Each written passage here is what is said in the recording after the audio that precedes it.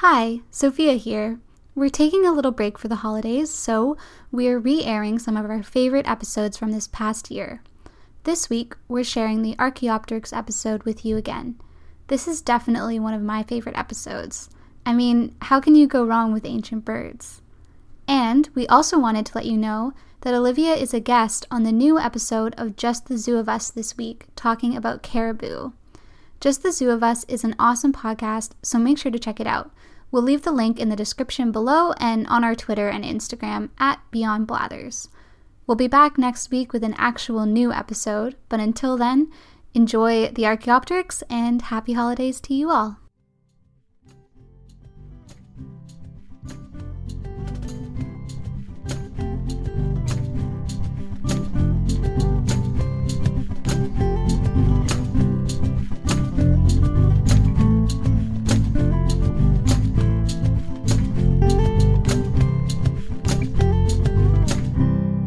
Welcome to Beyond Blathers, the podcast where we dive deeper into the insects, fish, and fossils you can find in Animal Crossing New Horizons. I'm Sophia Osborne. And I'm Olivia DeBercier. And this week we're going to be talking about the Archaeopteryx, a really iconic fossil. So when you ask Blathers about the Archaeopteryx, he'll say, Archaeopteryx's feathers led many people to believe it was the progenitor of the birds. Sadly, further evidence indicates it's likely not a direct ancestor, more an evolutionary uncle, if you will. Every time a specimen is found, new theories pop up and new relatives come to roost in the family tree. That's actually like a really good description of what Archaeopteryx is, so good on Blathers for this one. Yeah, and I actually omitted it, but he's like realizing in the quote, oh, this might be my ancestor, but then he's like, oh, it's actually more like my uncle. I like that. A little self-reflection there from Blathers. Yeah, no, it's a good, like, in a nutshell summary of how Archaeopteryx works, and it's, like, very confusing, but people are figuring it out, and there's lots more to find. Yeah, so let's dive into it, I guess.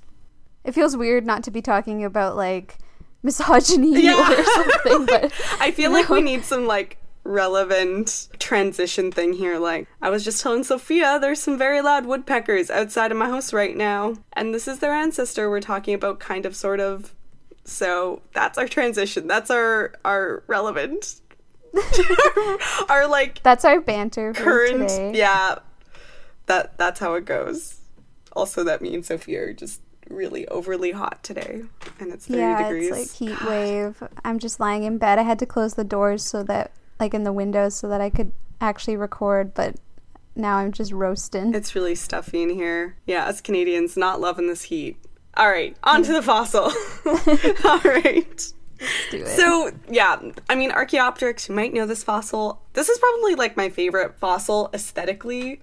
Like, it's beautiful. It's got this, what looks like a bird, because it's got these gorgeous, like, angelic wings spreading out, and its neck is, like, craned backwards like one of those, like, dramatic women in the Renaissance paintings, which is, like, the dino death pose, as they call it. So many dinosaurs are preserved like this because they basically, when they die, their neck muscles in the back of their neck, those ligaments, will kind of contract and, like, pull their neck back. So that's why you get that really dramatic appearance. I'm doing it right now. It looks very glamorous, except not at all. But if you could see me, it would be terrible.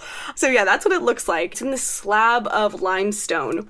And so that's the most famous depiction of Archaeopteryx, but there have been 11 fossils attributed to Archaeopteryx. The Berlin specimen is the most famous of the fossils. That's the one I'm talking about with the angelic wings. That one was found in 1875, but it was not the first discovery of this animal. The first discovery was in 1862. There are 11 fossils attributed to Archaeopteryx, and one was more recently found to be another similar species, so there used to be 12 fossils that they thought were Archaeopteryx. And overall, they think they found about 2 to 3 species within the genus of Archaeopteryx. And kind of as a juicy story behind some of these fossils, one of those specimens, the Maxburg Archaeopteryx, is lost. So they had it. It was discovered in like 1959, and this really like grouchy mine owner guy had it, gave it to the museum, and then the museum was like, we'll give you this amount of money. And he was like, no! And he took it, and he hid it under his bed until he died. And then they were like, oh, yeah, we can go in and get it. And they went, and it was gone. So they don't know if he sold it. They don't know if he was, like, so stubborn that he buried it with him. They don't know if someone stole it between when he died and, like, when those people got to his house, because it was apparently just, like, he lived on his own because he was a super grouchy guy. And so maybe someone stole it. So, like, people really hope that maybe it's been stolen and in a private collection somewhere, and one day it'll resurface. But right now, there's only, like, pictures of it. So that's kind of some juicy gossip in the paleontology world. But the first specimen, the London specimen, interestingly enough, was sold to a local doctor, possibly in return for medical services. And then the doctor sold it to the British Museum for £450, which he used for his daughter's dowry. So I think that's kind of interesting because, you know, get some wedding money from that dinosaur, why don't ya? And then the Berlin specimen, the famous one, was sold to the same doctor because he was kind of getting a whole bunch of them. And it was sold to him after being exchanged for a cow, apparently. So the cost of a dinosaur is maybe a cow in the 1860s. So I always love the fossil find stories and like how they ended up where they are and how, what they were exchanged for and all of that. Yeah, it makes me kind of like pine for the days when you could just like find dinosaurs and everything was new and you could just like be a collector, of course, if you were like, you know, royalty and elite or something like that. But, you know, it just seems like a fun time where there was like the dino wars and everyone's trying to get out there and find what they can. Yeah. It's I don't know, it feels very like in the fairy tales where they'd be like, here's a bean for your cow, and then it's a magic bean. And then it was a magic bean. I don't know. Something like that. Yeah, so you talked about the iconic fossil and what that looks like. Could you talk a bit about what they think that the Archaeopteryx looked like back in the day? Yeah, so, well, I'm not sure what they thought about it back then. I mean, they obviously knew it had feathers. Oh, yeah, sorry. I meant, like, what they thought it used to look like when it was alive. Yeah. Oh, like back in the day, like 150 million years ago. Way Super back fair, in the day. yeah. So this is way back in the day. This was a Jurassic animal. So back then, what we think Archaeopteryx looked like was basically a magpie, except a magpie with teeth. So like kind of nightmare magpie. It had these like sharp small teeth, which are beautifully preserved in a lot of these fossils, which is exciting. It had like a really narrow snout, really enormous eyes. Like if you look at the skull, those eyes are popping out. And a long feathered tail. It also had 3 fingers, so the wings would kind of come off of their little 3 fingers there. And they had these perching feet, very much like modern birds. And they think, based on finding melanosomes in the fossil, that they were dark colored. So we think they look even more like a magpie because of those dark colors.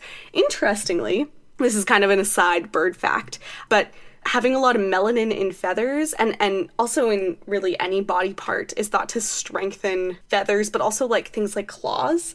So I was learning in class about these owls that have kind of leucistic features, which means that they're kind of like a little bit albino, but not all the way. So their claws are kind of white and pale looking, and that makes their claws weaker. So who knows, maybe their coloring was helpful in keeping their feathers pretty strong. Just a little aside there. That's interesting because it makes me think of, you know, cats have like white see-through claws, and then at least Sadie had black claws, although they weren't like, you know, cat claws, but like like nails, you know? And I feel like her nails were my dog, I feel like her nails were so much stronger than like a cat and they claw, probably you know? honestly were, because like most cat claws in the wild, they have dark claws. Like that owl that was partially leucistic, like it had damaged claws because they're just not as strong, and you're doing a lot of stuff out there. You're running over all sorts of surfaces and stuff. Yeah, kind of an interesting fact about color it matters beyond camouflage. And the other thing about these fossils that's really neat is that they're really, really well preserved. I mean, the fact that you can even kind of predict what color these animals were, that's amazing. That's so exciting. And where did they find the fossils? Like, where did the Archaeopteryx used to hang out? Where did they hang out? They're from Germany. So back in the day, 150 million years ago, it was a very arid subtropical habitat, and it actually had toxic lagoons, which is... I was reading some scientist description of it, and they said it was a jacuzzi of despair. Oh my gosh. Which is my favorite description. What made it toxic? It sounds like, well, I mean, there were some, like, minerals in it that were toxic, but mainly it was because it was a really arid area. You basically had the sea, which was filling up the lagoons, but they would evaporate quite quickly, so there was a really high concentration of salt in these lagoons. And so that's why they were so inhospitable. And so what would end up happening is animals would wander into the lagoons and die, and then get really well fossilized because they just float to the bottom.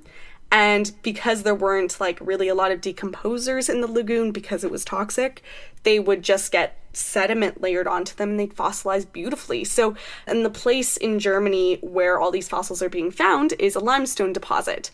And this limestone is really, really fine. And so they actually have mined a lot of it for lithographs.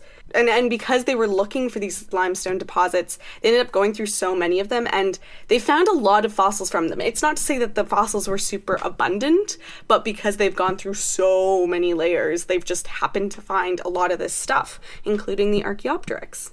So you've talked quite a bit about how the Archaeopteryx is, bird-like, and Blathers talked about that and the whole kind of ancestor-uncle thing. So... is it a bird or is it a dinosaur? Yeah, I guess that's the question.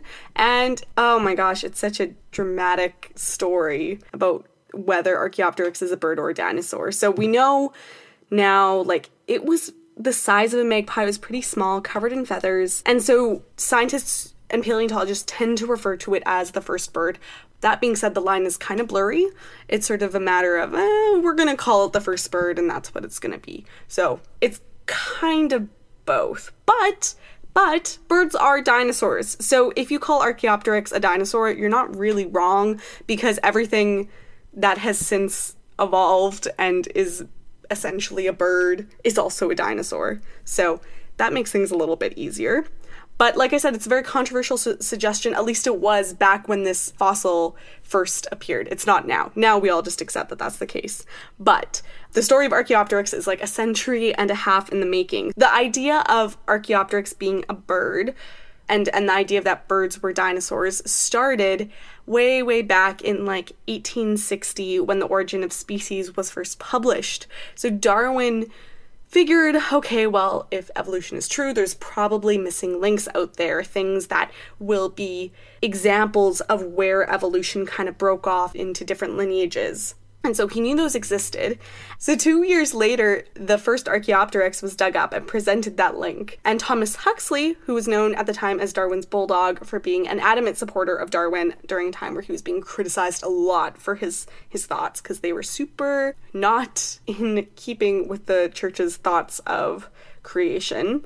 So Huxley suggested that there was that connection between birds and dinosaurs because he was looking at a dinosaur called Compus gnathus. If I said that correctly, I'm sorry if I didn't. I give up trying to say it right. So this was important because at the time they knew that Archaeopteryx was this ancient creature during the Jurassic. So you could easily maybe say, oh, it's a type of pterosaur because it has wings. And pterosaurs were the first vertebrates to develop flight. But pterosaurs are not dinosaurs. They are aerial reptiles, like they're their own thing. So this whole idea of dinosaurs and birds was pretty new. And so that argument went on for a while until about the 1920s when a Dutch artist wrote a book. And he basically was like, birds can't be dinosaurs because dinosaurs don't have collarbones and birds have collarbones. And then in the 60s, that turned out to be wrong because dinosaurs definitely have collarbones.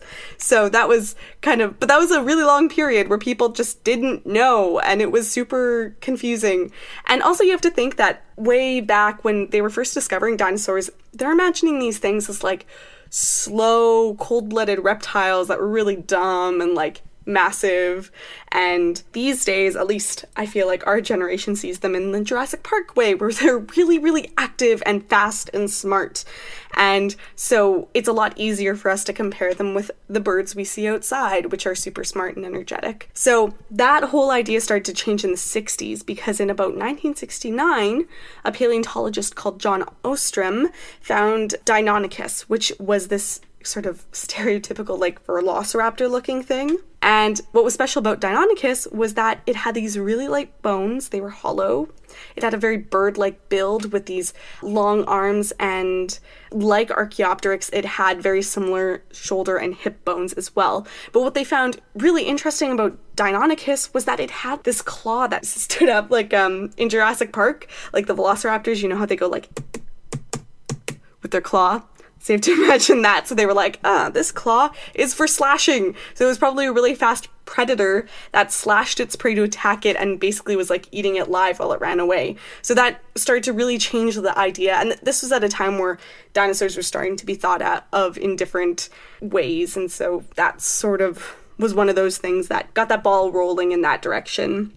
And so it became a lot easier to imagine Archaeopteryx as a bird and also a dinosaur. So at that point, that really sold a lot of people who were already being more convinced about the connection between dinosaurs and birds. That sort of sold it for most people.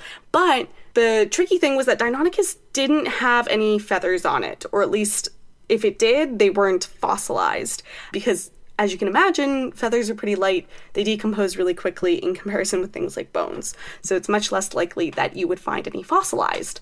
Most people were convinced by this point, but there were still a few people who still needed like more evidence, and that evidence came at the end of the 90s when in China a whole bunch of amazing discoveries were made, which were these you gotta Google these. They're these fossils of these fluffy, feathery dinosaurs.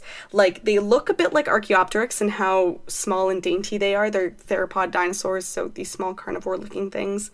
And they have like little black fluffs all around the fossil. It's so pretty. So you have to Google it. It made me so happy to see those. So by that point, we were like, okay, birds are dinosaurs, we know this, and we're getting some really cool missing link creatures into the mix. So in the end, in summary, Archaeopteryx is a bird, and all birds are also dinosaurs. And we don't know for sure where Archaeopteryx sits in this family tree, because with every discovery, we're kind of filling in those knowledge gaps. And like Blathers said, Archaeopteryx is probably more likely an uncle to the birds, but maybe if it hadn't gone extinct, who knows what would have happened. So the birds were descendants from some feathery theropod, very likely, that didn't go extinct during that major extinction that killed off all the dinosaurs. I find it so easy to see that birds are dinosaurs when I see herons. Yeah, like, oh my god. They just look so prehistoric. We talk a lot about herons on this podcast. They're amazing. Like, we love them. I honestly do think about them a lot, and I see them quite a bit here. Yeah, I see them a lot at work. There have been some really beautiful ones flying by, and they're huge. Oh my gosh. Yeah. We're talking about great blue herons. I feel like anyone who's listening, maybe they live in a place with smaller herons. Ours are massive. And they're intense just so looking. Elegant and... No, I feel like I look at birds and I'm like, that checks out. True dinosaurs. Anyway. Yeah, you talked about how the Archaeopteryx is, thought of as maybe the original or first bird. So to clarify, could it fly? So there's a lot to suggest that it did. For one, those hollow bones. Current birds also have hollow bones. And many of the theropod dinosaurs did too, so that's a good indication of an ability to fly potentially. It also had wrist joints that look a lot like modern birds, and arm bones that could have resisted some torsion during flight, so they could have potentially made somewhat of a flapping motion. But they also had really stiff shoulder joints, so they probably couldn't flap well and really only at high speeds. So they were probably gliding a lot of the time. And it's thought that they probably had to take a running start at flying, kind of like a lot of birds we see today. Things like, even like chicken and grouse and pheasants. That's kind of how it probably flew, like kind of clumsily, not all gracefully like the heron we were talking about. But yeah, so it probably could fly, and also it had a big enough brain for flying potentially. So they're pretty sure that while it may not have flown really, really well, it could most likely fly. And do they know anything else about its behavior? Judging by its teeth, it probably ate a variety of foods. Its teeth were mainly for biting, and so there weren't really any shearing teeth that you usually see in scavengers, so it probably wasn't a scavenger. And also by looking at its eyes and the very large size of its eyes, it was probably a creature that could hunt at night. So it probably had that ability to see movement in low lighting situations. So overall, I think Archaeopteryx is, for one, a beautiful fossil. Please Google it if you can. It's just gorgeous. Also, I think every time I learn more about Archaeopteryx and the connection between birds and dinosaurs, I have so many reasons to appreciate birds already, but now when I see them and I just think, you were once a mighty dinosaur, I just have more reasons to appreciate them. So hopefully you will too, knowing this. And maybe you didn't know that birds were dinosaurs, or you'd heard something about it and you weren't sure if it was true, because I know that was my case till about like a year ago. I couldn't remember if birds were actually dinosaurs or if that was fake news, but it's real. So yeah, I hope you appreciated learning about that today. No, it makes me appreciate birds more, for sure, when I think of them that way. But yeah, thank you everyone for listening, and thanks Olivia for telling us all about the Archaeopteryx and this connection between birds and dinosaurs. Please, if you like the show, rate and review us, and don't forget to subscribe. It helps a lot. Definitely subscribe. We'd love to see it. And tune in next week to learn more about the insects, fish, and fossils you can find in Animal Crossing New Horizons. Bye! Bye!